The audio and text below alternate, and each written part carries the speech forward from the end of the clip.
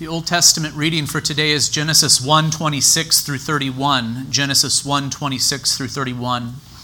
And the New Testament reading is Luke 8:1 through 3. The sermon today will focus mainly upon Luke 8:1. Let us go now to the reading of God's most holy word. Genesis 1, starting in verse 26. Then God said, "Let us make man in our image, after our likeness. And let them have dominion over the fish of the sea, and over the birds of the heavens, and over the livestock, and over all the earth, and over every creeping thing that creeps on the earth." So God created man in his own image. In the image of God he created him, male and female he created them. And God blessed them. And God said to them, "Be fruitful, and multiply, and fill the earth, and subdue it. And have dominion over the fish of the sea, and over the birds of the heavens, and over every living thing that moves on the earth." And God said, "Behold, I have given you every plant yielding seed that is on the face of all the earth, and every tree with seed in its fruit. You shall have them for food. And to every beast of the earth, and to every bird of the heavens, and to everything that creeps on the earth, everything that has the breath of life, I have given every green plant for food." And it was so. And God saw everything that he had made, and behold, it was very good. And there was evening, and there was morning, the sixth day. Let us go now to Luke chapter 8 and read verses 1 through 3. Luke 8:1.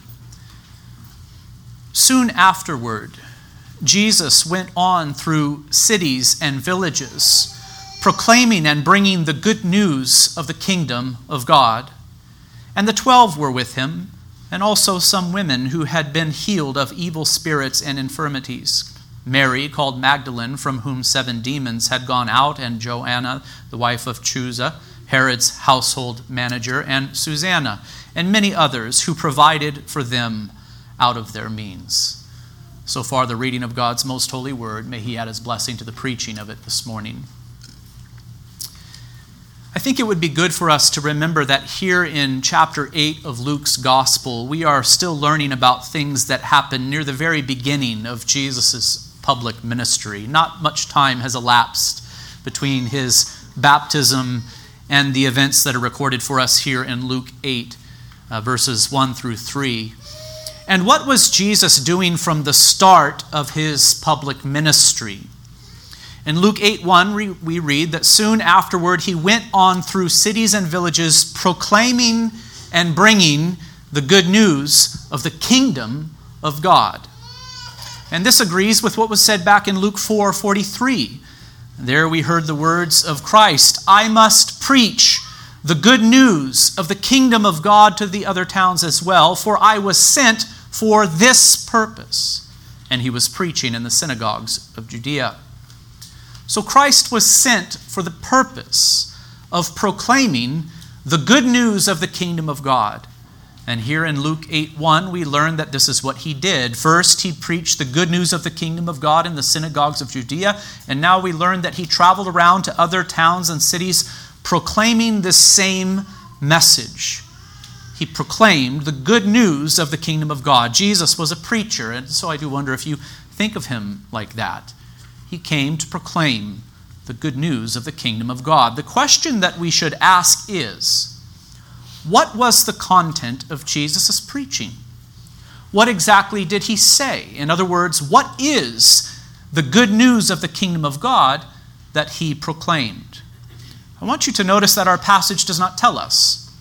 Neither Luke 4:43 nor Luke 8:1 reveal the content of Jesus' message. These passages simply tell us that Jesus proclaimed the good news of the kingdom of God. And so we are right to ask, what was this message that Jesus preached? And I might ask you, don't you want to know? Don't you want to know what Jesus preached? Don't you want to know what this good news of the kingdom of God is? You should, for it is through believing the good news of the kingdom of God, that is to say the gospel, that men and women are saved. Furthermore, this gospel of the kingdom that Jesus preached is nearly identical to the gospel of the kingdom that you and I are to preach. I say nearly because there are slight differences that have to do with perspective. we should remember that Jesus pointed to the future and said, "Repent, for the kingdom of heaven is at hand." In other words, it is near. You and I point to the past and preach, "Repent, for the kingdom of heaven is here now." Of course, Christ pointed to himself as the king of this kingdom. We point away from ourselves and to Christ. But the point remains, the gospel that you and I have believed and are called to proclaim to others is substantially the same gospel that Jesus preached. It is the gospel of the kingdom of God.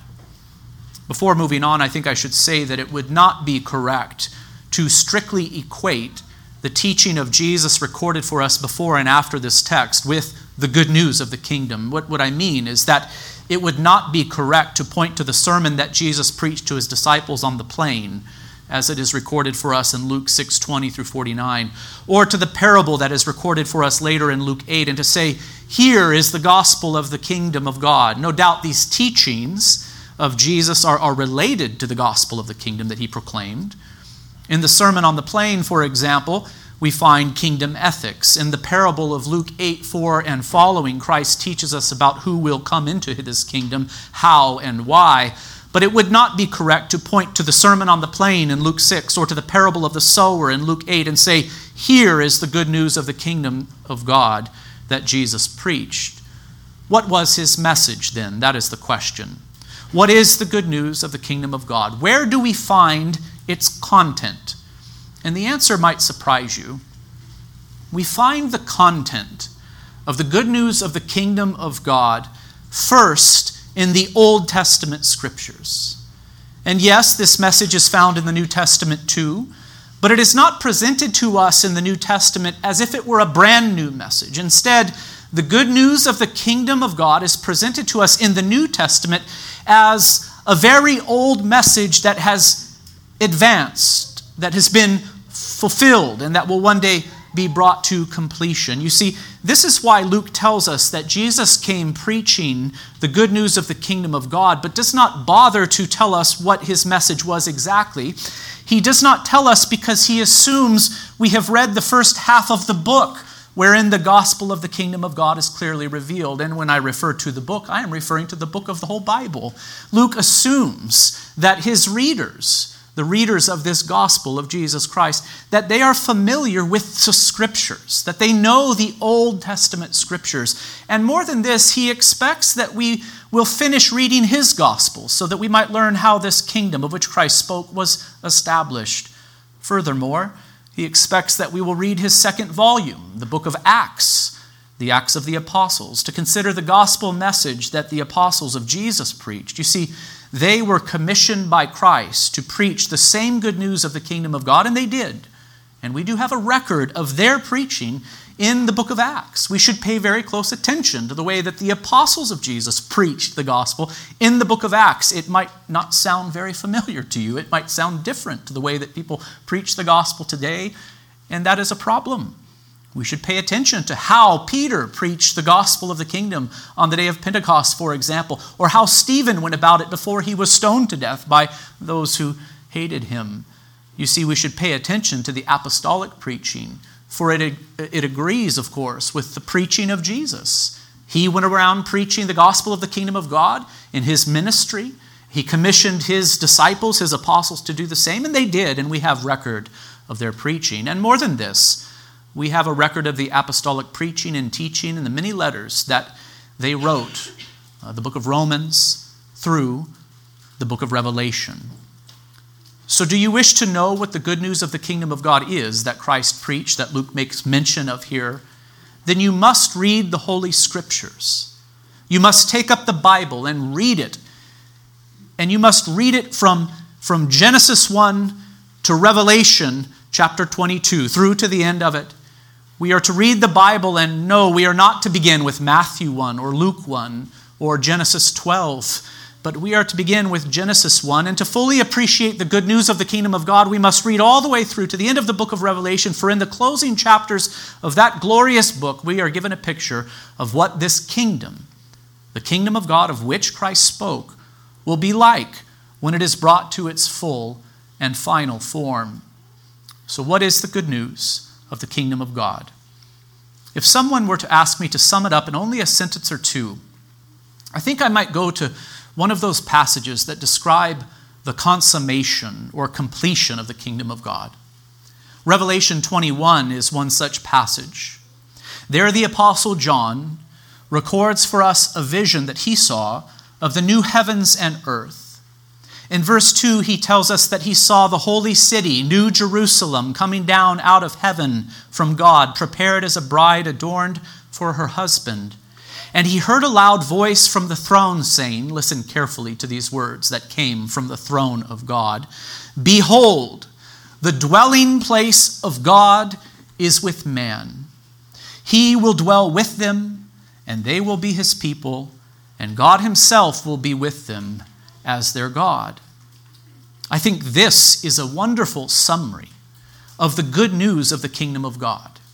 It is the good news that God will be the king of his people, that he will dwell in the midst of them and they with him in his kingdom, and that this kingdom will fill all the earth just as it is described in the final chapters of the book of Revelation. Indeed, this kingdom that has God as king and that fills the earth, where the citizens of this kingdom enjoy the presence of God Almighty, it will last forever and ever.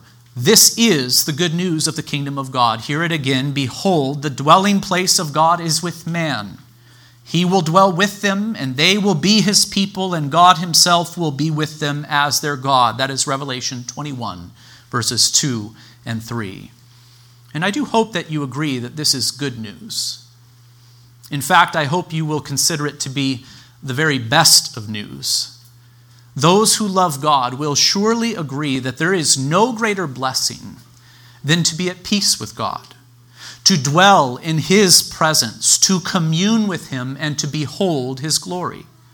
Indeed, we were made for this purpose, to know God, to walk with him, to worship him, and to enjoy him forever and ever. And those who love God will also agree that it is the best of news to hear that God is our King.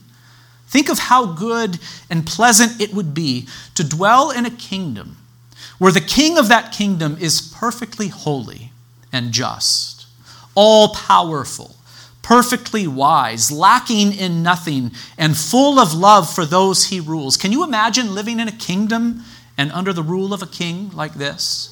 You know, one of the benefits of having turmoil within society is that it wakes us up to the fact that this is not heaven. This is not the new heavens and new earth, and we're able to see sin and the effects of sin in a more pronounced way, and we're able to contrast it with what will be at the end of time. Think of how good it would be to live in a kingdom like this, with a king like this, who is perfectly holy and just, all-powerful, perfectly wise, lacking in nothing, and full of love for those he rules.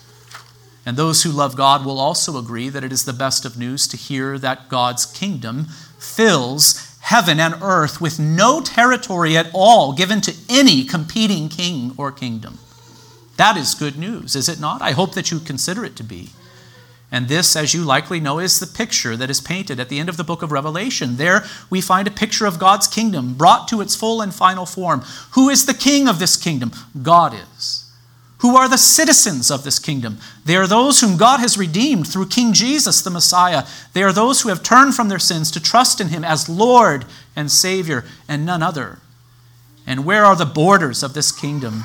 God's kingdom will on the last day fill all of heaven and earth. Nothing unclean will ever enter it, nor anyone who does what is detestable or false, but only those who are written in the Lamb's book of life, says Revelation 21, verse 27.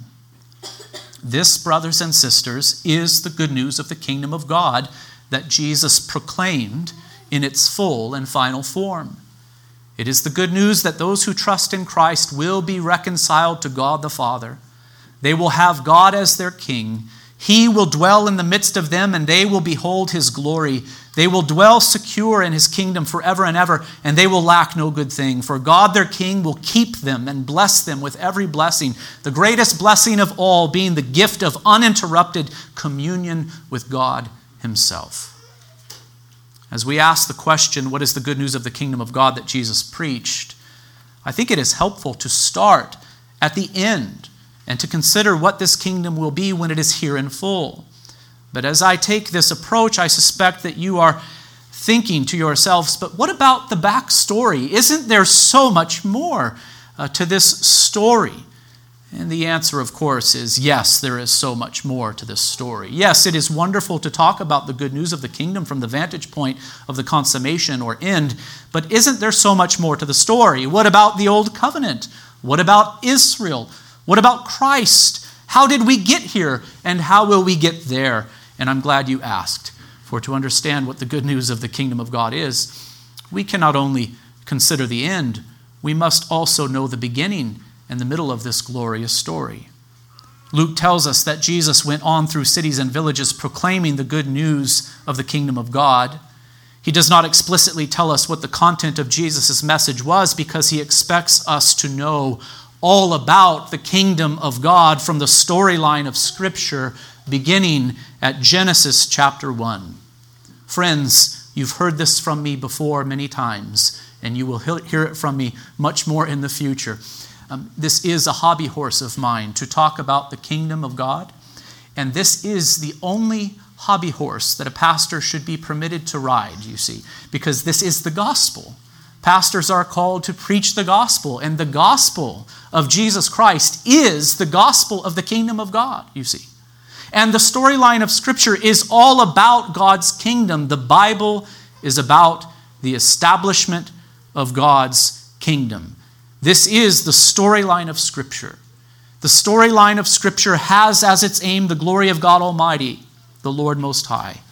And yes, the Bible does tell us how we can be brought into a right relationship with God through faith in Christ, but the story contained in Scripture is the divinely inspired record of the establishment of God's worldwide and eternal kingdom. The Bible is not just about you and your personal salvation. It is about so much more. It is about the redemption of a people. It is about the establishment of a kingdom. It is about the redemption of heaven and earth even. To miss this overarching narrative or to err in some of the details concerning the unfolding of this story will leave you very confused regarding the message and meaning of the Bible. And I am afraid that many are confused about this message today. So where does the story of God's kingdom begin? It is not in Revelation 21. It is not in Luke 1. It is not in Exodus 1. It is not in Genesis 12. And if you know your Bibles well, you know what I am here alluding to. The story of God's kingdom does not begin with Old Covenant Israel, in other words. We must go to Genesis 1 if we wish to properly understand the story of the establishment of the kingdom of God. To understand what Luke means when he says that Jesus went on through the cities and villages proclaiming and bringing the good news of the kingdom of God, to Genesis chapter 1, we must go. It is in Genesis chapter 1 that we learn that God is the king of the universe. God exists in eternity. He had no beginning and will have no end. No one made God. Rather, in the beginning, God created out of nothing the heavens and earth, that is to say, all things seen and unseen. So then there is the eternal and self-existent God, and there is his creation. All that exists falls into one of these two categories. There is God, and there is God's creation. And God is king of his creation. When God created the heavenly, invisible, and earthly visible realms, see Colossians 1:16, he spoke them into existence out of nothing by the word of his power. And then he formed and fashioned the earthly visible realm to make it a place suitable for human habitation. God the King created multiple realms within the earthly realm, the heavens above, the sky, the oceans, and the dry land.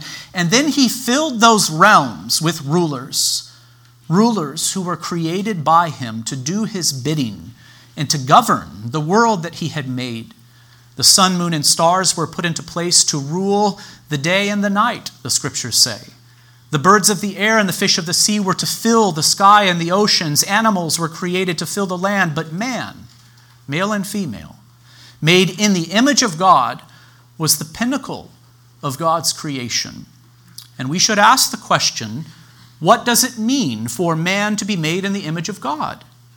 One thing it does not mean is that man was made to look like God physically, for we know that God is invisible, a most pure spirit, without body and without parts. You may see John 4:24 for this. What then does it mean to be made in God's image? Well, some have pointed to the fact that man is a moral creature. Like God, man has the capacity to discern good from evil and to image God's holiness, therefore. Others have noticed that man is a rational creature, capable of thinking God's thoughts after him and imaging his wisdom. Others have noticed that man is a relational being, capable of communing with or corresponding to God. And all of these observations are very good and true, and more observations like this could be made, but do not miss the fact that God created man with all of these qualities or these capacities so that they might rule and reign on earth as his little kings, vice regents in the world that God had made. I want you to notice that kingdom language is all over Genesis chapter 1. I've already pointed out that the sun, moon, and stars were put into place to rule the day and the night, Genesis 1:16. But listen again to Genesis 1:26 and following. God said, "Let us make man in our image after our likeness, and let them have" what? "Dominion over the fish of the sea and over the birds of the heavens and over the livestock and over the earth and over every creeping thing that creeps on the earth." So God created man in his own image. In the image of God he created him, male and female he created them. Notice how strong the emphasis is upon man being made in God's image. But the text goes on to say, so God created man in his own image, and he blessed them. And God said to them, "Be fruitful and multiply and fill the earth and subdue it," he says. Subdue it. This is what kings do. They subdue things. And again, I read, "Have dominion over the fish of the sea and over the birds of the heavens and over every living thing that moves on the earth." Can you hear the kingdom language coming through Genesis 1? The point is this: the man and the woman were created in the image of God. They were created with certain godlike capacities and characteristics so that they might rule on the earth that God had made and in God's kingdom. They were to rule on earth, not independent of God, but in continual submission to his sovereign rule. They were to exercise dominion over God's creation and subdue the other creatures, not as tyrants and oppressors, but as loving rulers who seek the good and betterment of their subjects. And if we were to consider Genesis chapter 2 as well, we would see clearly that the man and the woman were made to enjoy communion with God in this creation. They were to worship him, obey him, and live for his glory. The garden was created by God for this purpose, and the man and the woman were to fill this garden paradise with their offspring. They were to guard it from every impure thing. They were to expand this garden until it filled all the earth. Genesis 1 and Genesis 2 is all about God's kingdom, the keeping of God's kingdom, the expansion of God's kingdom to the ends of the earth. This scene that I am now describing to you should sound to your ears very much like the scene that we encountered at the end of the book of Revelation. In the garden, before sin entered the world, God was king, and he was honored as such. Adam was a king too. Adam was a king too, living under the authority of God Almighty. And as king, he was to rule. He was to subdue. He was to protect this realm that God had entrusted to him. And he was to fill it and expand it until it was brought to its consummation or end. Had he succeeded, had he passed the probationary period symbolized by the tree of the knowledge of good and evil, he would have been permitted to eat of the tree of life, and he, along with all that he represented as king, would enter into glory. You know the story, though. King Adam did not last long in his state of perfection. When an intruder came, he was not on guard. The serpent was allowed to speak to his wife, and he deceived her. And she conveyed the lies to him, and he believed them, and he rebelled. Adam, the king, became a traitor when he rebelled against his maker and listened to the voice of another. And so God banished this traitor king from the garden kingdom and sentenced him to death, and another king of another kingdom began to rule on earth. Did you hear those words? Another king of another kingdom began at that moment to rule on earth. Satan, the usurper, the liar and father of all lies, he began to rule and reign on earth. To use the language of Paul, he is the prince of the power of the air who works in the sons of disobedience. Ephesians 2:2. To quote Jesus, he is the ruler of this world. See John 12:31, 14:30, and 16:11. Satan is the rebel traitor king who bound the nations in sin, idolatry, and darkness. In Genesis chapters 1 and 2, we see that God's kingdom was offered to Adam and to his posterity in the covenant of works or life or creation, whichever you prefer to call it, that God made with him. But in Genesis 3, we learn that Adam gave this kingdom away to another by listening to his voice instead of to the word of God. God would not have been wrong to leave the world in this state of sin and misery. He would not have been wrong to abandon this rebel kingdom and to commit it to judgment. But because God is merciful and for the glory of his name, God determined to defeat Satan, this usurper king, to dethrone him from his illegitimate throne, to overthrow his kingdom of darkness, and to rescue many of the fallen and sinful children of Adam, to bring them out of the kingdom of darkness and into his kingdom of light. How would he do it? Well, the first hint of this rescue mission, the first hint of this counteroffensive was given even to Adam and Eve. The good news of God's plan of redemption was delivered to them in the form of the curse that was pronounced upon the serpent who had deceived Eve, and through her Adam. In Genesis 3:14 we read, "The Lord God said to the serpent, because you have done this, cursed are you above all livestock and above all beasts of the field. On your belly you shall go, and dust you shall eat all the days of your life." And then the Lord says this, "I will put enmity between you and the woman, and between your offspring and her offspring. He shall bruise your head, and you shall bruise his heel." This curse that was pronounced upon the serpent has puzzled many Bible interpreters. When it is interpreted in the context of the whole of Scripture, the meaning does become clear. A righteous line would descend from Eve, people who had faith in Yahweh and sought to worship him. And a wicked line would also be present in the world. These two would descend from Adam and Eve physically, of course, but they would be the children of the devil, spiritually speaking. Hostility would exist between these two groups. Those of the serpent would strike continuously at the heels of those of Eve, that is to say, of those who had the faith of Eve. But one day a child would be born to Eve, and this child would deliver a fatal blow to the head of the serpent. You see, in this mysterious way, God promised to overthrow the works of the devil and his kingdom. Salvation would be accomplished through the seed of the woman. He would be a great warrior king. He would win the victory. He would do so through suffering. His heel would be struck, but he would deliver a decisive blow to the head of his adversary, that is, to the head of Satan himself. You see, Jesus Christ was not the first one to preach the good news of the kingdom of God.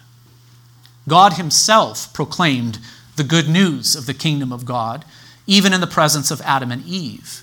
The words, "I will put enmity between you and the woman, and between your offspring and her offspring, he shall bruise your head, and you shall bruise his heel," were the very first articulation of the gospel of the kingdom of God. And of course, we know that the skull-crushing seed of the woman was Christ. He was Jesus Christ. So how then did we get from Adam to Christ? How then did we get from Adam to Christ? The answer is through Israel.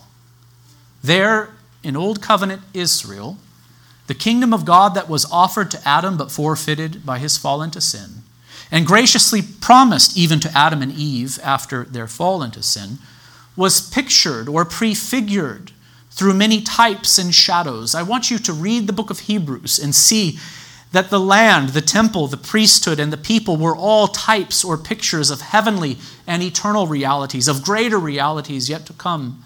And it would be through Israel that the promises of God concerning the coming Messiah were preserved. See Romans 9, 4 through 5. And finally, it would be through Israel, through ethnic Israel, through Old Covenant Israel, that Jesus Christ, the Messiah, would be born into the world. He is the Son of God, the son of the Virgin Mary, who was the daughter of Eve. How then did we get from Adam to Christ? As I have said, it was through Old Covenant Israel. But please allow me to very rapidly remind you of this history. It will have to be very rapid. I am here giving you an overview of the entire Old Testament from Genesis 3 onward. The righteous line of Eve is traced for us in Genesis chapters 4 through 10. You should see especially the genealogy of Genesis 5. That genealogy takes us up to Noah, and to Noah's 3 sons, Shem, Ham, and Japheth. After this, we find the story of the flood, and after the story of the flood, we find a very interesting story about Noah and his 3 sons. The end result of this story is that a distinction is made between the sons of Noah. Noah curses Canaan, the son of his son Ham. He blesses Shem supremely, and he pronounces a blessing upon his son Japheth too.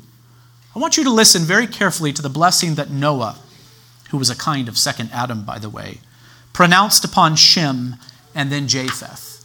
This is so crucial to understanding the storyline of Scripture, brothers and sisters. It's why I'm taking the time to bring this to your attention yet again. In Genesis 9:10, we read the words of Noah, "Blessed be the Lord, the God of Shem." So we see that Shem had Yahweh as God. He was of the righteous line of Eve. I continue to quote now. "And let Canaan be his servant." The Canaanites would descend from Canaan. They were of the wicked seed of the serpent and were especially cursed. And then I continue to quote, "May God enlarge Japheth, and let him dwell in the tents of Shem, and let Canaan be his servant." So the blessings that Noah pronounced on his sons, Shem and Japheth, they're very important. If you trace the line of Shem in Genesis 10 and 11, you will see that it goes through Eber. The Hebrews came from Eber.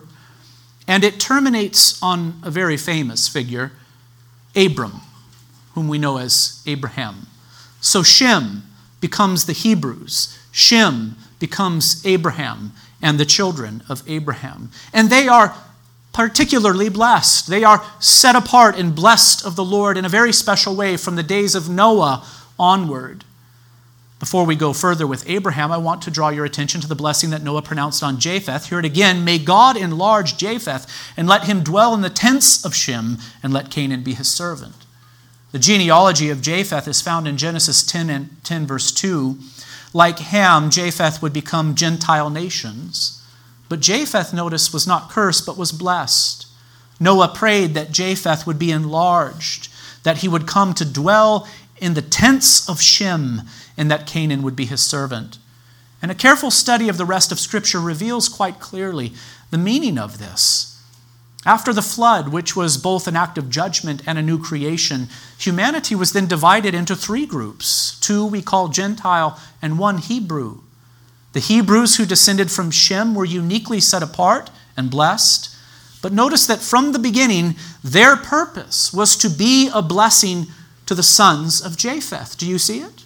The sons of Japheth were also blessed, and they were to dwell in the tents of Shem. They were to be blessed within the descendants of Shem and through them. This becomes even more clear when we come to Abram, the descendant of Shem and the father of ethnic Israel. In Genesis 12 verse 1, we read the Lord saying to Abram, "Go from your country and your kindred and your father's house to the land that I will show you, and I will make of you a great nation, and I will bless you and make your name great so that you will be a blessing. I will bless those who bless you, and him who dishonors you I will curse." And now listen to this. "And in you all the families of the earth shall be blessed." This is in fulfillment of the blessings pronounced by Noah upon his sons. Abraham, the Shemite, would become a great nation on earth. Land would be given to his descendants. Later, the Lord tells us that kings would come from his loins. Do you hear kingdom language here? So the Lord would establish a kingdom on earth. It would be the kingdom of Israel. But do not miss what God said to Abram from the beginning. It is an amplification of what Noah said to Japheth. In you, all the families of the earth shall be blessed. So whatever God would do with Abraham, Isaac, and Jacob, and the kingdom that would come from them, it is to be understood that from the beginning, the purpose was to bless all the nations of the earth through them. Japheth would be enlarged. Japheth would be blessed in the tents of Shem. This was the stated purpose of Israel from the very beginning, going even back to Noah and his sons. As you know, Abraham would have a son named Isaac, and Isaac would have a son named Jacob or Israel, and Israel would have 12 sons. And of particular interest to us today is Israel's son, Judah. When Israel was about to die, he called his sons to himself to tell them what would happen to them in the days to come. I don't know if we should call these blessings or prophecies. They're more like prophecies. Not everything that is said here is a blessing. Some curses were pronounced too. His words to Judah were particularly impressive. Listen to them. Judah, says Jacob or Israel, Judah, your brothers shall praise you. Your hand shall be on the neck of your enemies. Your father's son shall bow down before you. Judah is a lion's cub. From the prey, my son, you have gone up. He stooped down. He crouched as a lion and as a lioness. Who dares rouse him? Listen carefully to these words. The scepter shall not depart from Judah, nor the ruler's staff from between his feet until tribute comes to him. And to him shall be the obedience of the peoples. That is to say, to him shall be the obedience of the nations, you see. So from Judah, the kings of Israel would come. It would be Judah who would rule. And it is suggested here that Judah would rule forever and ever. And he would rule over all peoples. Hear it again, the scepter, that is to say, the staff that kings would hold as they rule, shall not depart from Judah, nor the ruler's staff from between his feet until tribute comes to him, and to him shall be the obedience of the peoples. So I hope that you are seeing the theme of the kingdom of God, brothers and sisters, in the Old Testament. I hope that you are thinking of the earth as it was in the beginning, of the earth as it was after man's fall into sin, and of the earth as it was in the day of Noah, and then in the days of Abraham, Isaac, and Jacob. I want you to think of all the kingdoms of the earth that then existed. Think of how they were bound in darkness, the darkness of sin and idolatry, and under the power of the evil one, and then ask, where is the kingdom of God? Where is the kingdom of God? Where was it in those days, in the days of Abraham, Isaac, and Jacob, and of Jacob's 12 sons? Where was this kingdom of God that was promised even to Adam? I hope you can see that it was present in the world in those days, but it was still in the form of promise. The kingdom of God was present in the world in those days, in the midst of all of the nations bound in darkness. It was there, but it was still in the form of promise. Shem would be blessed, and Japheth would be blessed in the tents of Shem. Abraham would be blessed. Kings would come from his loins, and in him all the nations of the earth would be blessed. And then we are told that the kings of Israel would descend from Judah, the son of Abraham, Isaac, and Jacob. The kingdom of God was present in the world in those days, in the midst of all of the nations bound in darkness who were living in idolatry, giving worship not to God Almighty but to demons. The kingdom of God was still present, but only in the form of promise. When did the kingdom of God first become visible? When did it first become visible? Answer, it was in the days of Moses, after the Exodus. For the very first time, the children of Eve, Seth, Noah, Shem, Eber, Abraham, Isaac, and Jacob were gathered together as something more than a family or a clan. They were rescued from Pharaoh and Egypt, who, by the way, were a type of Satan and his dark kingdom. They were led out into the wilderness and towards the land that God promised them. And please do not miss this. God dwelt in the midst of them as their God. And they were set apart from all the peoples of this earth as his people. He led them day and night in the wilderness. He manifested his glory in the tabernacle. The tribes of Israel camped around this tabernacle, even in the wilderness, signifying that the Lord was their God and they were his people. It's a little picture of what Revelation 21 and 22 describes. The glory of God dwelling in the midst of his people whom he has redeemed, you see.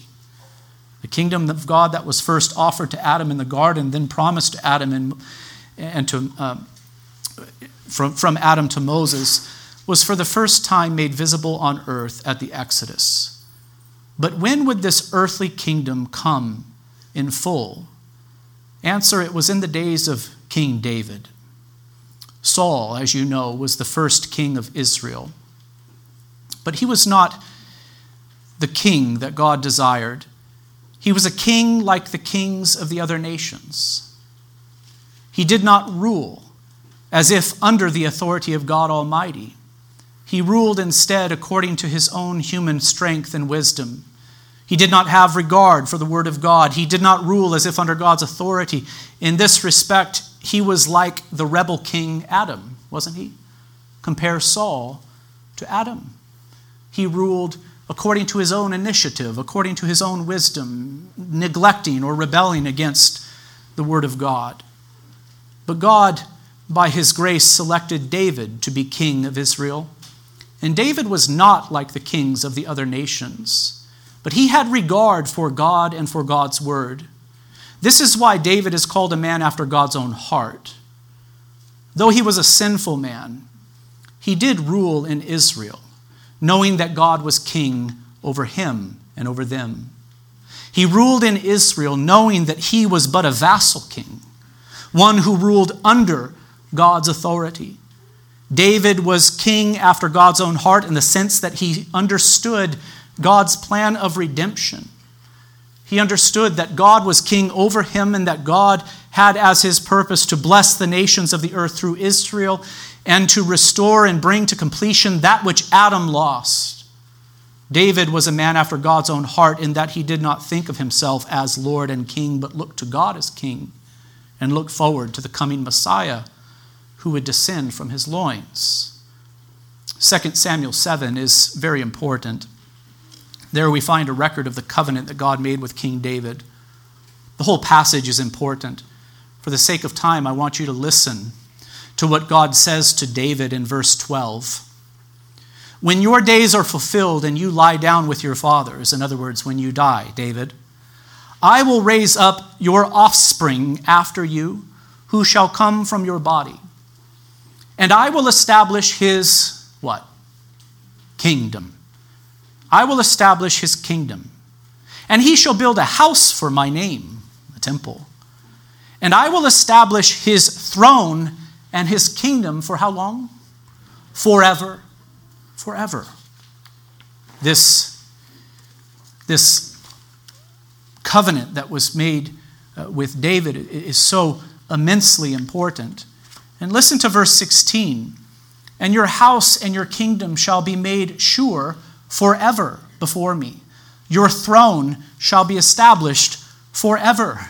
So there is great emphasis placed upon this. This son of David would rule and reign forever and ever in his kingdom. We know that Solomon's son David would rule after him, but it should be clear to all that these promises were not fulfilled in Solomon, and neither were they fulfilled by the many kings who would descend from Solomon within Israel. None of them ruled forever. They all perished, and another king would take their place. This promise would find its fulfillment in the Messiah, Christ the Lord. King David knew this. Do you want proof that he knew this? Then you could read Psalm 110, which is quoted so often in the New Testament, and for good reason, because it is central. If you wish to understand the story of the Bible and all of this about the kingdom of God, you must consider Psalm 110. The New Testament cites this very often to demonstrate that the promise concerning a king who would rule forever and ever was by no means fulfilled by King David. David was not the Messiah. Solomon was not the Messiah. None of the kings who ruled in Old Covenant Israel were the Messiah. Jesus was the Messiah, and he is the Son of God, the son of Adam, the son of David, the son of Abraham, and the son of David. If you wish to see these citations of Psalm 110 in the New Testament, you may go to Matthew 22:44, Mark 12:36, Luke 20, verses 42 and 43, Acts 2:34 and 35. The kingdom, this kingdom that God promised to David, this eternal kingdom, would belong not to David or to Solomon, but to Christ Jesus, the Messiah. A psalm of David, the Lord says to my Lord, sit at my right hand until I make your enemies your footstool. That is verse 1 of Psalm 110. The Lord says to my Lord, sit at my right hand until I make your enemies your footstool. David knew that the king that would descend from him, that was promised to him, the son that would be born into this world who would rule, was in fact his Lord. The Lord said to my Lord. The New Testament makes so much of this citation here. You see the kingdom of Old Covenant Israel, the land, the temple, the priests, the people, and the kings. These were but an earthly picture, a type or shadow of better things to come. Abraham knew this, see Hebrews 11:1. Moses knew this, see Exodus 25:9 and 40. David knew this, see 2 Samuel 7 and Psalm 110. And the prophets of old knew this too. They all looked forward to a new covenant and to a greater kingdom that would last forever and ever. All who had true faith under Old Covenant Israel knew that they were worshiping at a temple and living in a kingdom that was typological. For these were pictures of heavenly and eternal realities. The eternal temple and the eternal kingdom would be built and established not by David or Solomon or any of those Old Covenant kings, but by the Messiah. The Messiah, who was David's Lord, would be king of this eternal kingdom. So when did this kingdom of God that was offered and rejected, promised and prefigured, as I have just said, when did it arrive with power? When did it come into the world with power? We must say it was at Christ's first coming. This is why John the Baptist and Christ came preaching, repent, for the kingdom of heaven is at hand. And this is why Christ went about preaching the good news of the kingdom of God. He had good news to proclaim because this kingdom that had been expected for so long was finally here.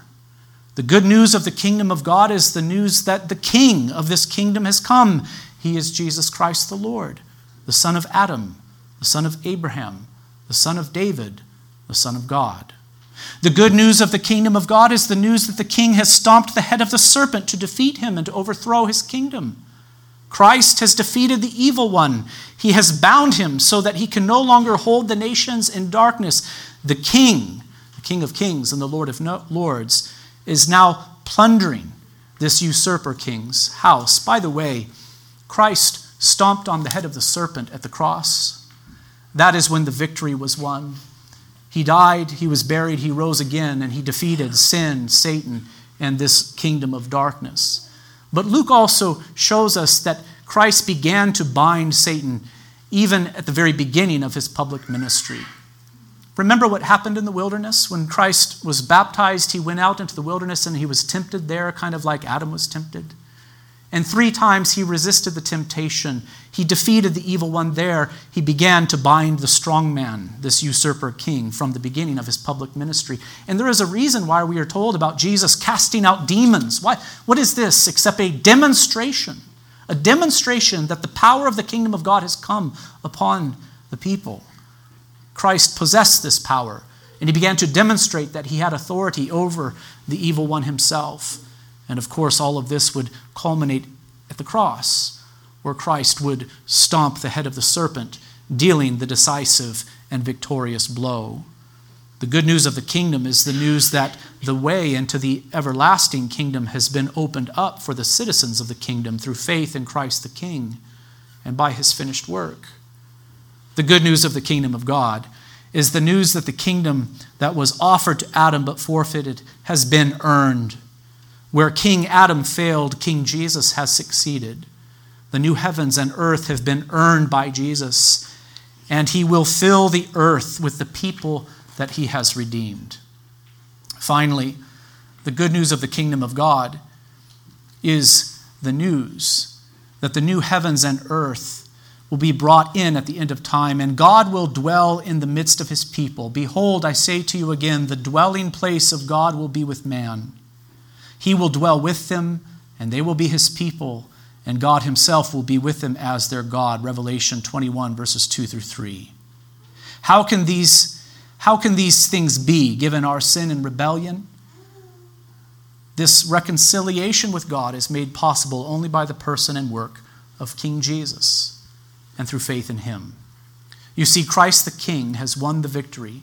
He lived for sinners, died for sinners, defeated sin, Satan, and death for sinners by rising again from the dead on the third day.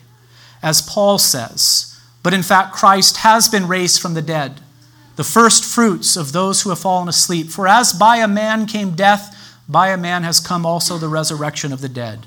For as in Adam all die, so also in Christ shall all be made alive, but each in his own order. Christ the first fruits, then at his coming, those who belong to Christ. Then comes the end, Paul says, when he delivers the kingdom to God the Father, after destroying every rule and every authority and power. For he, Christ, must reign until he has put all his enemies under his feet. The last enemy to be destroyed is death. For God has put all things in subjection under his feet. But when it says all things are put in subjection, it is plain that he is accepted who put all things in subjection under him. When all things are subjected to him, then the Son himself will also be subjected to him who put all things in subjection under him, that God may be all in all. I wonder if you were able to follow along with those last verses there that speak of things being put underneath the feet of Christ. The picture should be clear to you. Think of Adam in the beginning, created in the image of God, to rule and reign on earth as a vice regent under God's supreme authority. He was to rule and reign, living in obedience to God. He was to do God's will, and he was to give glory to God Almighty. Adam was to build God's kingdom on earth, but it was not a kingdom for himself. It was a kingdom to the glory of God. Adam was to deliver this kingdom to God Almighty as worship was offered up to God in this garden that had been expanded to the ends of the earth. Can you see that Christ has come to do the same thing? Christ is king of God's kingdom now, but his purpose is not to bring glory unto himself. All things will be put under his feet, and he will bring all things to a consummation. Then he will hand this kingdom over to who? God Almighty, so that God might be all in all, so that God might be glorified. Brothers and sisters, this is the good news of the kingdom of God. The good news is not about your personal salvation only, nor is it about the establishment or reestablishment of some earthly, temporary, typological kingdom. No, the good news of the kingdom is that the dwelling place of God will be with man. He will dwell with them, and they will be his people, and God himself will be with them as their God. This will be our blessed and eternal experience in the new heavens and earth, given the victory that Christ has won. His kingdom is here now. It is manifest in his church where Christ is honored as Lord. It will be here in full at the end of time when Christ returns to make all things new. Lord Jesus, come quickly. Amen? Let's bow together for prayer. Our Father in heaven, I pray that you would help us to know what the good news of the kingdom of God is, and help us to live according to this truth. We know that your kingdom is not of this world. We know that we are sojourners in this world. We know that your kingdom will suffer violence in this world. So help us, O Lord, to be faithful and true, trusting always in you. We long for the return of Christ, new heavens and new earth. We long to live in this consummated kingdom where God is king, where his kingdom has filled the earth, and where we enjoy every good thing, the greatest blessing of all being communion with you, O God, our Maker and our Redeemer. Lord Jesus, come quickly. Amen.